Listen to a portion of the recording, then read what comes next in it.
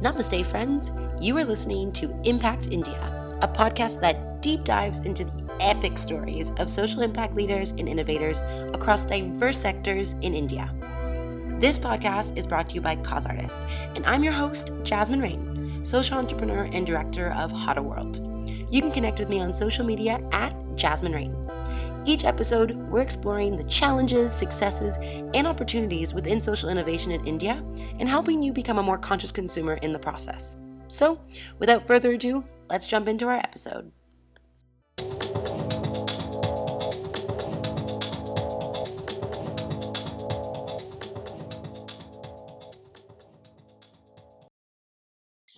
All right, everybody, welcome back to another episode of Impact India. Today, I'm interviewing Manik Thapar. He is one of the pioneers of waste management in India and is known for his unique business model at EcoWise. Manik is a Canadian citizen with Indian origin. He actually moved to India in 2005 after studying and was inspired by the idea of setting up a waste management company here, which came from a school project. So at 23, he decided to enter this extremely challenging industry despite all the many difficulties and opposition from family and friends. So his efforts have been quickly recognized across the country and beyond, and has become quite the true youth icon. EcoWise is collecting, segregating, treating, and disposing around 120 tons of waste on a daily basis through composting and recycling methods. Last year, his company managed to divert 35,000 tons of waste from ending up in the landfill. Manik, I humbly dub you the Trash King. Thank you and welcome to the show.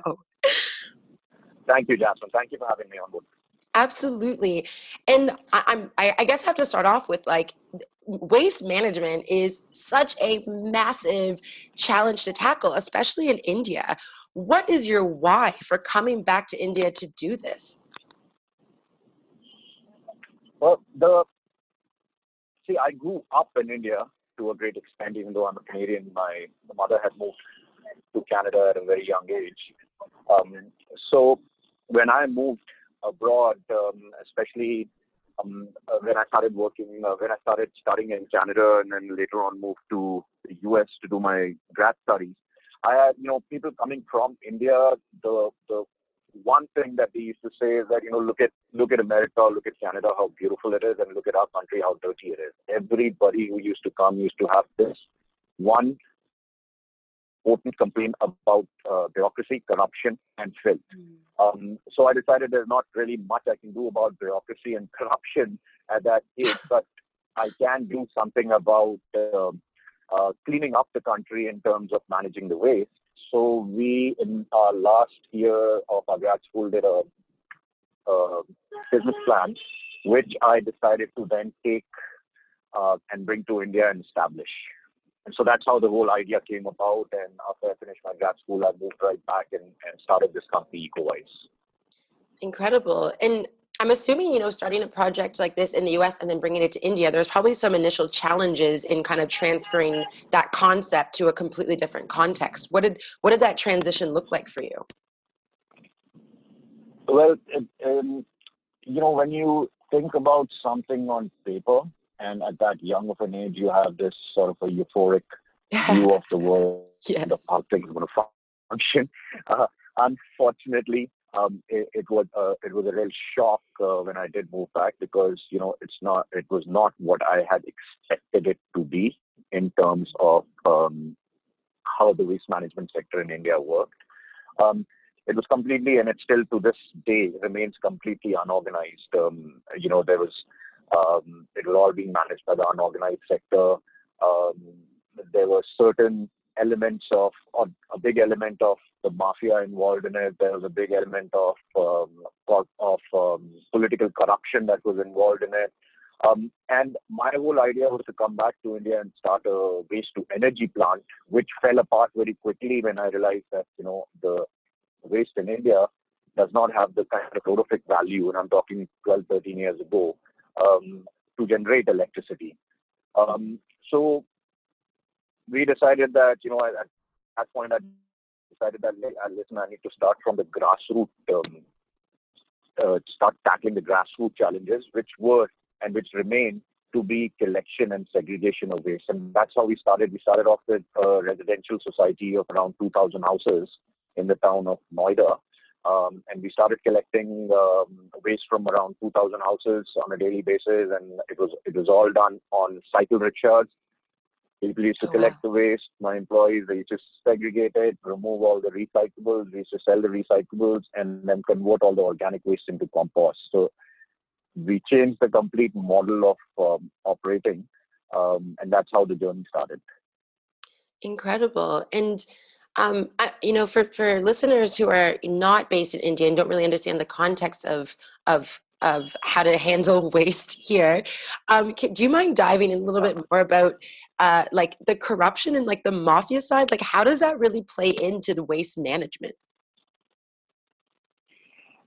I think globally, and even in America, waste has been something that has been the waste and parking lots.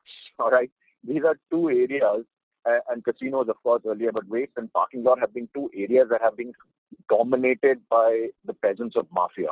Even in America, in parts of Europe, and in India. The reason behind that, and I'll talk from an Indian context, is that one, it is an unorganized sector over here, so a lot of the dealings happen in cash. So it's a very, very, very lucrative way for small-time mafia hoodlums to manage money and get money. Scrap, which is all your recyclables, are sold in the market. So this becomes, so what they do is they control sections or parts of the city, and they ensure that only their people can do the collection from those parts of the city, and then they charge a fee from these people to ensure that they do the collection from that part of the city. So mafia presence in waste management is massive, and now it has been corporate. It's become corporate mafia, and none of that happens without any political. None of that happens without any political backing. Without political backing, none of that will happen. So mafia is a huge issue that we till this date are tackling. Of course, the way they operate has changed, but they do remain a massive player in it.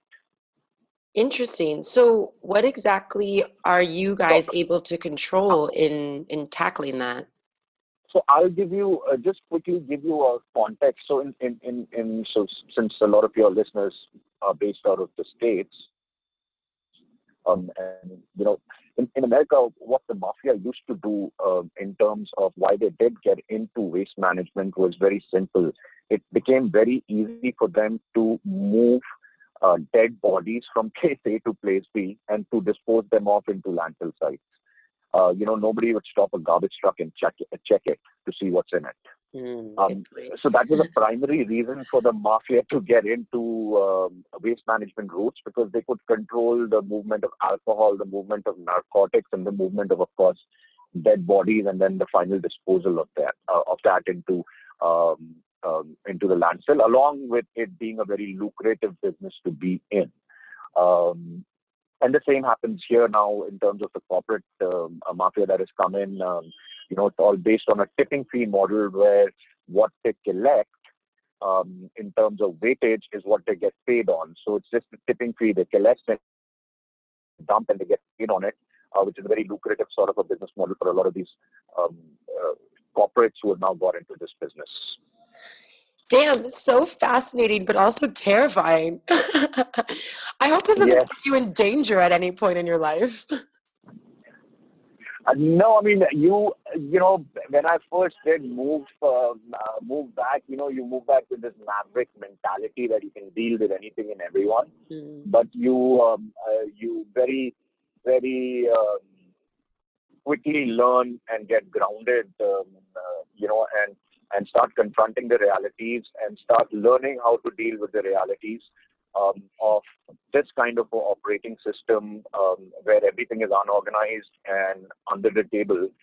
So yes, it has been a massive learning experience for me also, and for all my employees and for my company also, as to how to deal with different types of individuals, how to deal with Because see, to be very honest, there are different types of mafia. There's the corporate mafia, and there's the political mafia, and then of course there is the local private mafia.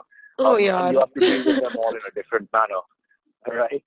Um, and it's not based just on violence. It's based on political intimidation. It's based on a Right. whole host of other things.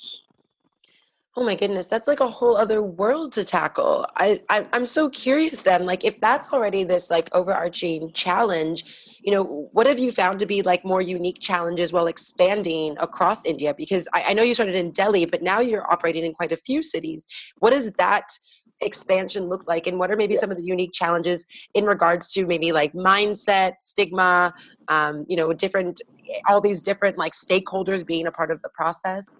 Um, See, the biggest challenge that I have found is that we still in India to a great extent have had a feudal sort of a mindset where if you look at Indian homes per se, once kids finish eating on the table, they don't, unlike abroad, they don't go and clean their plates out into the dustbin, right?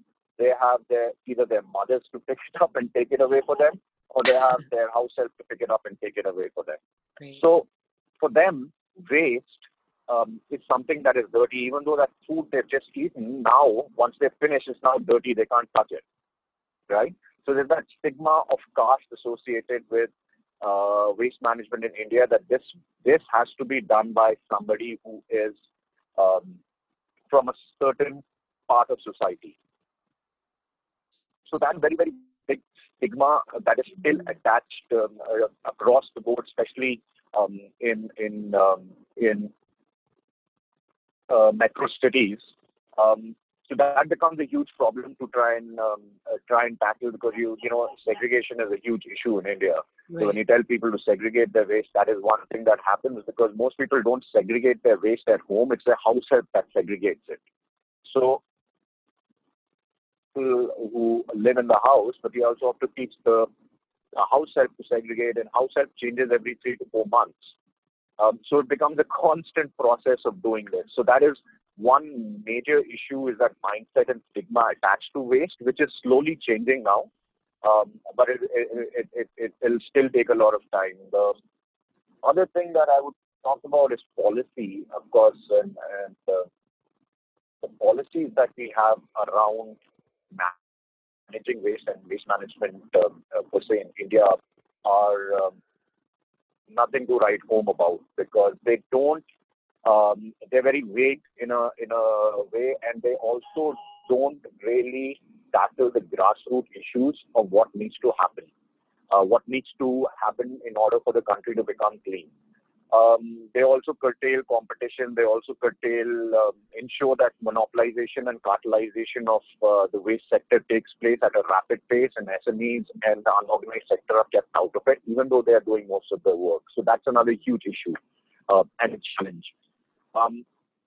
And the surprising part is that in India, even though the Prime Minister has done wonders in terms of his Swachh Bharat Abhiyan, the government has not given waste management industry status. So Interesting. the sector as a whole doesn't have industry status. So it becomes very, very hard for companies like us or others coming on into the field to raise funding or financing for SMEs. But this multiplies the challenge twofold. 100%. So these are some of the major challenges in terms of expansion, along with local mafia-related issues in collection of waste, which are becoming more and more prominent as the as the months go by. Well, I mean, outside of Swachh Bharat, like, is there anything specifically happening from a political level in terms of implementing any type of policy to help this become a more efficient process? Or, do you find that it's just not something that's really being talked about as much as it should be, because Swachh Bharat is kind of at the face of everything to do with waste management and sanitation? And I guess on top of that, how do you feel about Swachh Bharat and its impact to date? See, so in terms of policy, they have a whole host of policy documents out. But the point is that they are not conducive to promoting competition, and they're not conducive to ensuring that the right things happen. The current policy is promoting monopolization and cartelization of waste. And how that is happening is that they are only worried about large projects and large figures, the government. So they give out a tender of a city to the entire city to one company. Now that company, in turn, is responsible for collecting waste from all industries, from all households, and from all commercial establishments. You can understand the scope and scale of work. And this is a failed model across the country, but the government continues to keep doing this. It's a tipping fee model where you collect the waste and you dump it, right? And you get paid a tipping fee. So it incentivizes the concessionary to actually collect as much waste and dump as much of it into the landfill because they get paid on a per kg basis.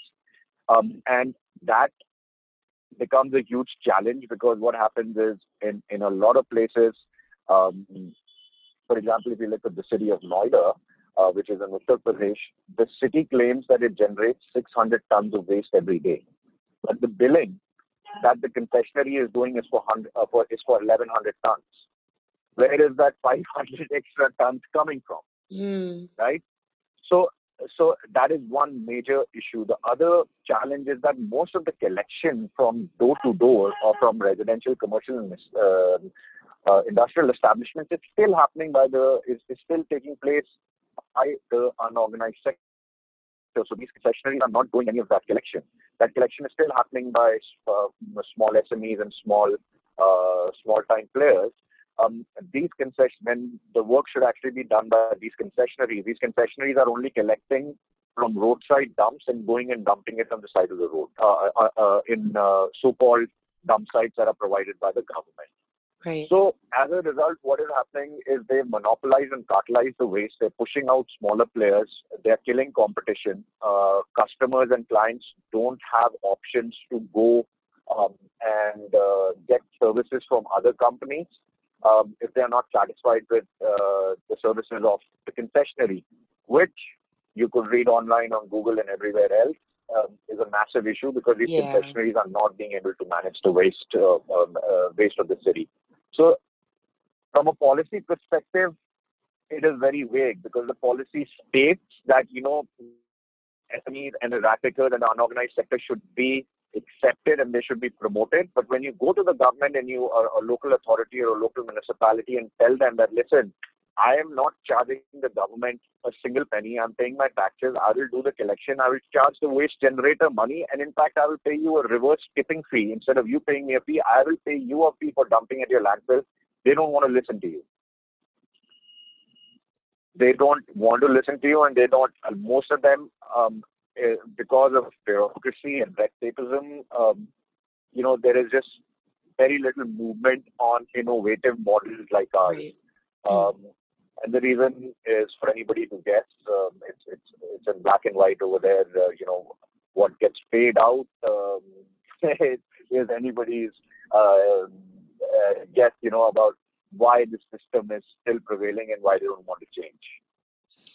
Yeah, and I honestly, I don't think I realized that it was mostly small players that were taking an initiative to help with like pickup and dumping. And I'm curious, like, I guess I need to understand also what your process looks like, because this is so complicated. Because I've also heard so many stories where it's kind of like everyone's blaming each other for like their responsibility. Like, households are like, well, it's, the collector's job to sort it. And the collector's like, no, it's actually your job to sort it.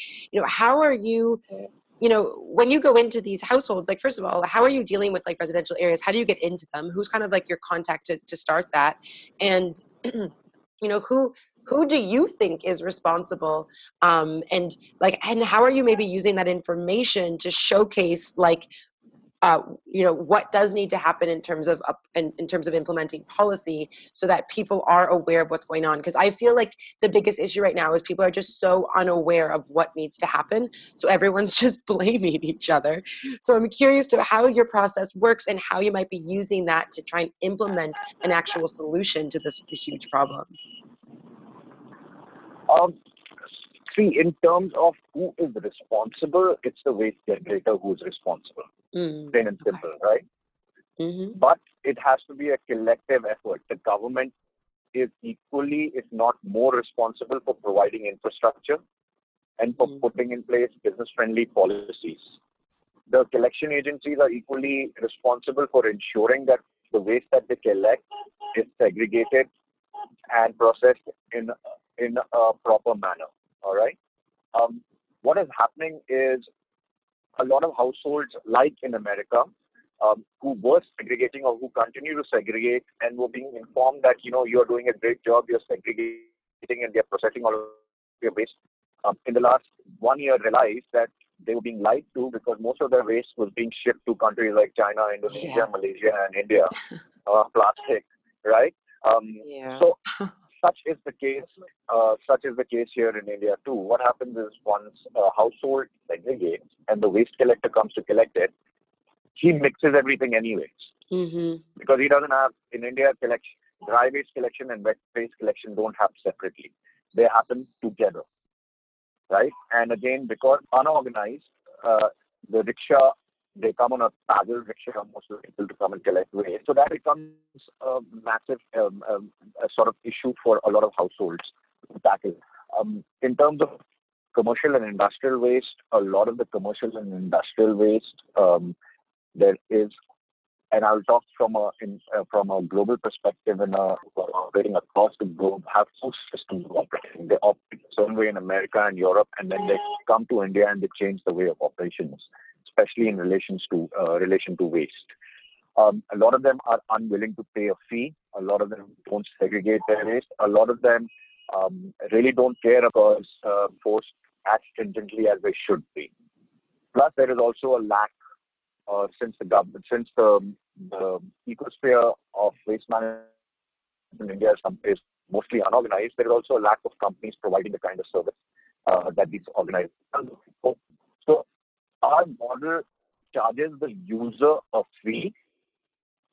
If it's individual, if it's society, then we charge them a fee based on per house, and if it is industrial unit, then we charge them a fee based on the number of trips that we need to do and the quantum of waste that we get in. Along with that, what we have also done is I personally, speaking to a lot of friends and reading a lot of, found that, there was a lot of talk about, we don't know what to do with our waste. There is nobody who comes and collects it. What do I do with my recyclables?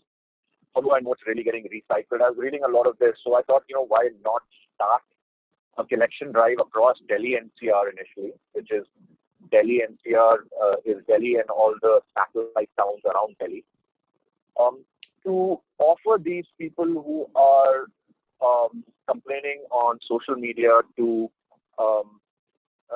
an option to actually give their recyclables in an ethical manner, in a sustainable manner, so that they actually know through a transparent model that is then traceable of what is happening to the recyclable waste. So we started this campaign called Give Me Your Plastic Challenge, where every month our truck goes around the city, multiple trucks go around the city, and we collect segregated plastic and packaging waste from households. And to my surprise, it was fascinating to see, one, that a lot of people who were complaining about it never joined the program. Right? So there was a lot of complaining, but people were not willing to take a step forward or act in terms of actually segregating and cleaning their waste. But the other surprising fact was that the people who did enroll and who are enrolled as of today are doing a fantastic job, and people are actually not only segregating, but they're also washing the containers and giving it to us. So that made me realize that yes, people are willing to put in the effort to do it. if a proper option is provided to them. Yeah, it So sounds this like we was have to make it super convenient for them in order for them to actually move forward as well. That's right. It's not only about convenience. It's also about how much convenience do you want to give up in order for you to do the right thing, right? Because what happens, in order for anybody to do anything, you have to give up something. Are you willing to give up that convenience of just mixing your garbage and giving it to somebody? Are you willing to put in that extra effort to segregate it? And we found that, yes, people are willing to do that. So it is a good thing. The other thing that we have started ourselves is we are now making clothing out of plastic. So all of your PET bottles, mineral water bottles and soda bottles, we are pre-processing it and then getting it converted into yarn and then clothing and then manufacturing clothing out of it. And the best part of this is that we are giving return prepaid envelopes to all of our clients or customers who are buying this product, who can then put all of the packaging waste back in that envelope and ship it back to our facility so it gets recycled. One. And second, at the end of life, when the product gets gone or if it gets something goes wrong with the product, they send it back to us again, and then we again convert that particular polyester product into carpets. Okay. So we are ensuring that from our point of view, we are ensuring that mineral water bottle, 7 or 8 mineral water bottles that take to manufacture one T-shirt remain out of the landfill or remain out into the market for at least a good 4.5 to 5 years. So these are some of the initiatives that we are ourselves taking, along with, of course, what you have read online of fighting and pushing the government to change policies so that, a free market enterprise is promoted in a country like India, because that's the only way that we can actually start cleaning up this waste, and that's the only way that we can start lifting people out of poverty at the bottom of the pyramid, who are kept there purposely, in my opinion. Yes, I'm hearing a few kind of like key takeaways here that I think I should just restate for the listeners, because this is so fascinating and exciting, because innovation in waste management has to come to the forefront in order for us to really tackle this challenge. So I'm hearing that you are able to upcycle like PT products into fabrics, which is incredible. And I know that's something that's really growing across the fashion industry. Jasmine, I just want to interfere 1 minute over there. So none of this is not actually, and I want to be very honest here, it is not upcycling, this is actually downcycling. Because upcycling would be if I take PET and then convert that into polyethylene again and make new PET bottles out of it, or if I take polyester carpets which are made out of PET and then convert it back into polyethylene. This is still downcycling, all right? Because we don't have the technology available right now globally. They're still working on something called chemical recycling, and they're still coming out with options of how you can do this. But this is the next best option, because we are delaying the process. We are reusing that particular product for a prolonged period of time, for 4.5 years. So all of that you see that is happening globally in terms of plastic, a lot of it is downcycling. It is not recycling. Because recycling would mean product to product, right? So bottle to bottle would be recycling. If you take one bottle, PET bottle, and you convert it into PET bottle again, that is then used for consumption or that is then used for packaging of bottled water or soda, that is recycling. But what's happening right now, PET in India and globally, most of it is getting converted into fiber, right? And that is being used to manufacture polyester and clothing. So that's downcycling, because after the end of life is reached on that clothing, there's no option for it. It has to go into the landfill. What we have done is we have provided an option for it. We will take that back and we will convert it into carpets and elongate the life till such time as new processes are being developed and new innovations are coming out to upcycle it back into polyethylene, so that you can then again create PET from it. which is in the process, and we are hoping in another year or two it's going to be commercialized and it's going to happen. It started to happen quite a bit in the European Union now. Yeah, thank you. I actually appreciate you correcting me. I did say upcycling though, so I'm curious to what would be the difference between upcycling and downcycling, because I feel like this is something that we talk about quite often on this podcast, is like these buzzwords that don't really fully have a defined definition for a lot of people throughout the industry. So what would be the difference between like upcycling and downcycling? How would you as an expert describe the difference? So it is very simple. Anything that is not converted back into its original form is downcycling. Okay. All right. So if you take a PET bottle and if you don't manufacture another PET bottle out of it and you manufacture something else that is of lower quality like fiber, that is then converted into polyester yarn, which cannot be recycled as of today, that is downcycling. Upcycling would be if I converted PET. I'm just taking PET as an example so that we are consistent in our understanding of the product. If you take PET and you convert that into, let's say, polyester clothing, and then you take that polyester clothing and you convert it back into polyethylene, which is basically the building blocks of PET. All right? That is upcycling, because then from that you can again manufacture PET, or you can manufacture HDPE, or you can manufacture whatever you want to manufacture. All right. Got it. Thank you. Yeah. All right.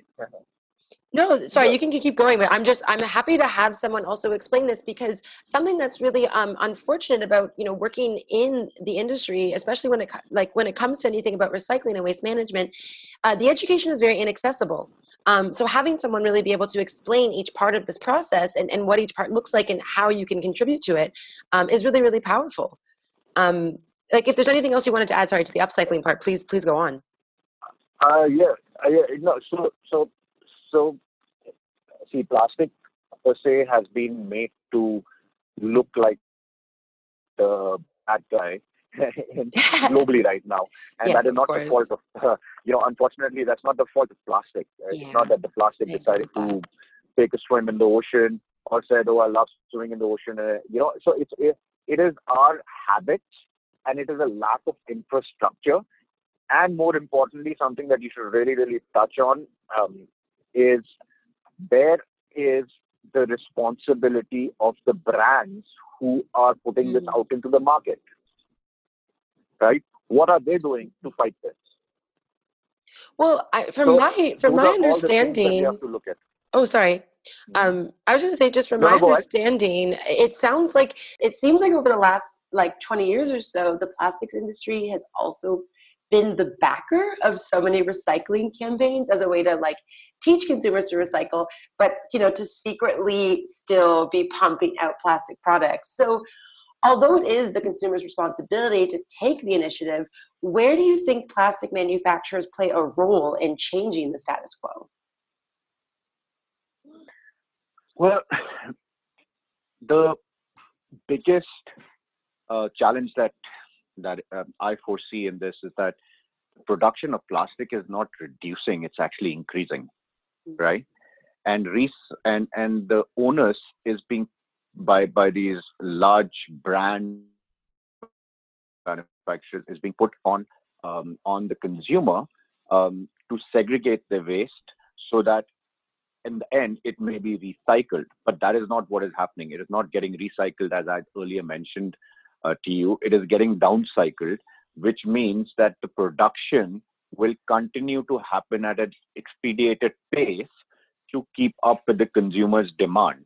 So what is actually required is not only investment in terms of infrastructure to recycle this from the brands, but also how does the collection happen in most, and how does the recovery of this waste happen? As you know, now through various reports in various leading newspapers, that the West has been shipping most, if not all, of its plastic to Asian countries, China, India, Indonesia, Malaysia, where these countries themselves don't have the infrastructure, are burdened themselves with their own vast amounts of plastic waste being generated or other waste being generated in their own countries. And now they have this influx of other cheap plastic that is coming into the country, which they have to now deal with. And they don't have the infrastructure. So why the brands need to take a very, very, I would say, an approach, a lead in this by setting up systems like a DRS system, deposit return schemes. Why are they not being implemented? It's an easy way for brands to incentivize customers to bring their packaging back. So that needs to be done in a proper manner. EPR, extended producer responsibility, a lot of it is just being done on paper. But in actuality, none of that is happening. So there are a lot of there's a lot of greenwashing per se that is happening. And when you talk brands and NGOs, brands are basically funding NGOs, and it's not only happening in America. So Keep America Beautiful is one of those NGOs that are being funded by large brands likes of Coca-Cola and Pepsi. But we all know what Keep America Beautiful does. It's just a mouthpiece for these brands to keep changing the consumer's perception and putting the onus onto the consumer, while the brands and large petrochemical companies continue to spew out more and more plastic. So there has to be a concerted effort where all stakeholders, the biggest out of them are, of course, governments and brands, come together and set up proper infrastructure for this. They set up proper infrastructure to collect it, to recover and recycle it. Consumers will only be able to do a certain part of it. Consumers will only buy what is being sold and marketed to them, right? If you sell and market products that cannot be recycled in perpetuity, product to product recycling, then it's not the consumer's fault. Okay, so I'm feeling so challenged because I'm like, how do we stand up and make a difference in plastic manufacturing? Like, it's so, I mean, we've already talked a bit about the mindset. Like, it's so difficult to kind of penetrate that, to make a shift. What do you think is, the most powerful thing that we can do right now to at least shift the consumer mindset so that we are, not just segregating and disposing of our waste properly, but also minimizing the waste that we're producing? See, I personally feel the consumer mindset is already changing. All right, the consumer is demanding that now of brands. But the challenge is, are brands and manufacturers really delivering on what the consumer wants? And the answer to that is no. Mm-hmm. Brands and brands and manufacturers are not delivering on it. What they are doing is they are playing a game of, in other words, of perception, to try to change the perception of the consumer that the brands are actually doing the right thing. So, I do a lot of writing work, and I do a lot of posts on LinkedIn and other places. And I always mention this, that the best thing that consumers can do from their end is voice their opinion and also vote with their wallets, right? Mm-hmm. But how much of that can you do? Why did a company like Coca-Cola in the 1960s and 70s move away from glass bottles to plastic, right? Mm-hmm. When glass bottles is a very, very good alternative. They just, you send them, they get cleaned, use them, they get cleaned, and then you fill your product out and you send them out to the market. It's all about economics. These companies are thinking quarter to quarter, right? They need to deliver results to their shareholders on a quarter to quarter basis. So that's short-term thinking. Mm-hmm. In order for us to move ahead and change what is happening, we need to have a long-term perspective to this. Long-term perspective will only happen with long-term thinking and not a quarter-to-quarter thinking. But that said, sustainability and the environment these two topics are becoming hot topics, and they are going to really start pushing a lot of companies to start doing the right thing, because their profit margins and their internal sustainability is going to be based on the perception that the consumer sees of what they're actually doing and what they're not doing. Mm-hmm.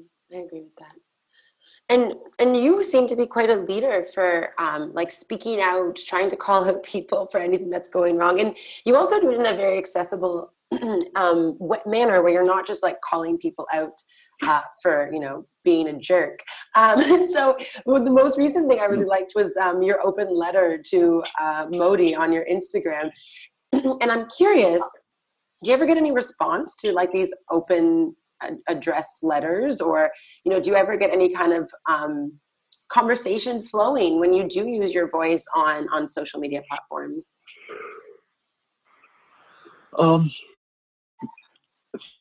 See, the reason, and we've done this, and I've done this for selfish reasons also, and I'm to be very honest, because it is not something. I'm running a business, and I'm partaking in an activity which is crucial to ensure that the environment is clean. But not only that, but from a public health and safety point of view, it is very, very crucial that garbage gets collected and it gets processed and treated properly.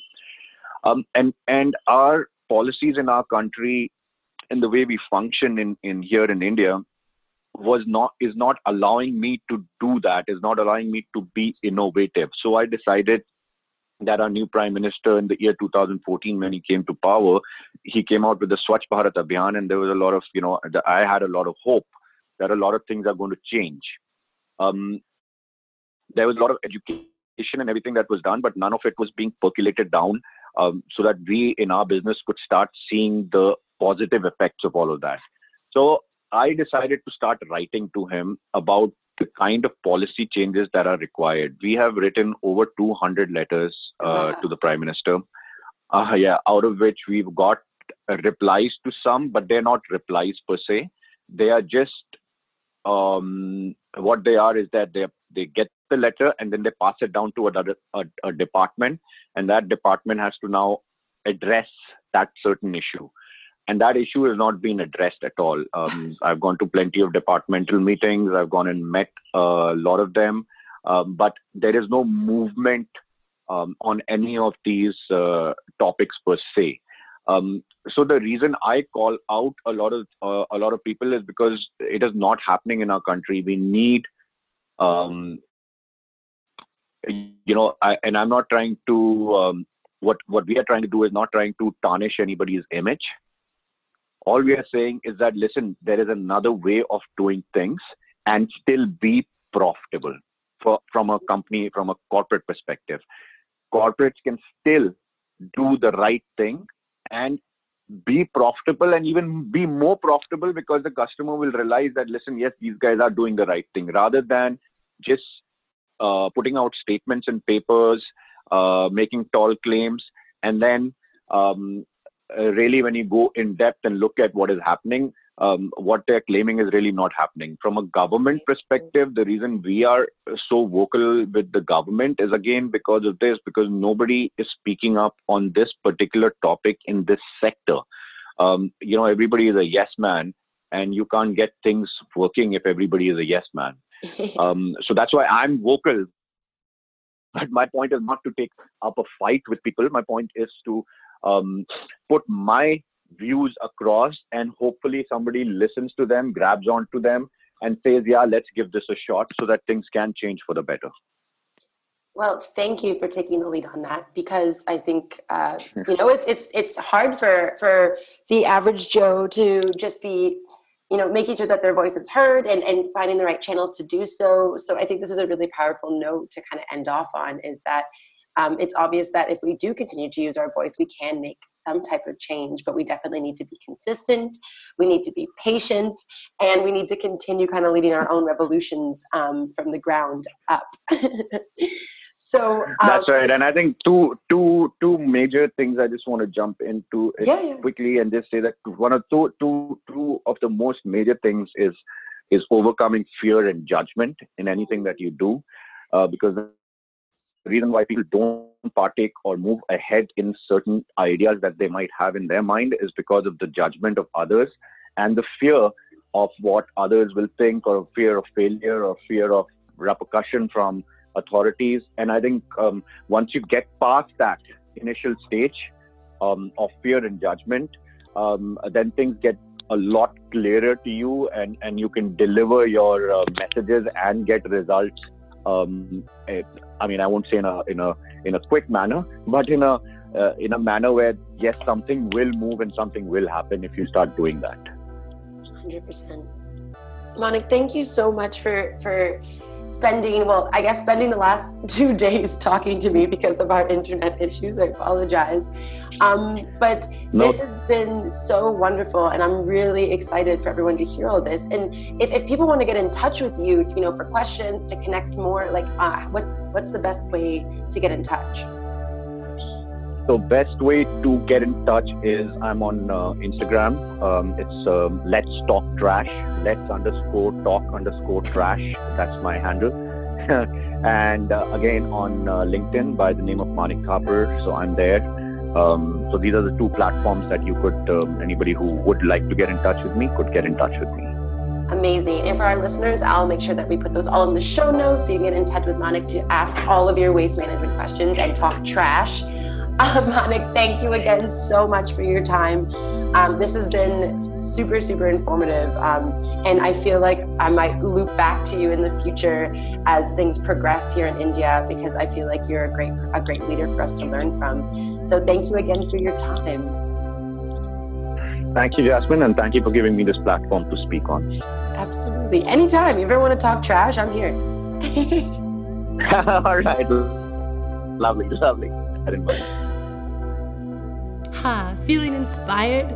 See what other impact stories we have to share over on causartist.com. Be sure to subscribe for weekly updates from Grant and I about content, giveaways, and new episodes from Disruptors for Good and Impact India. Looking to learn more about social impact and conscious living in India? Hit me up on Instagram at Jasmine Rain. Cheers, friends!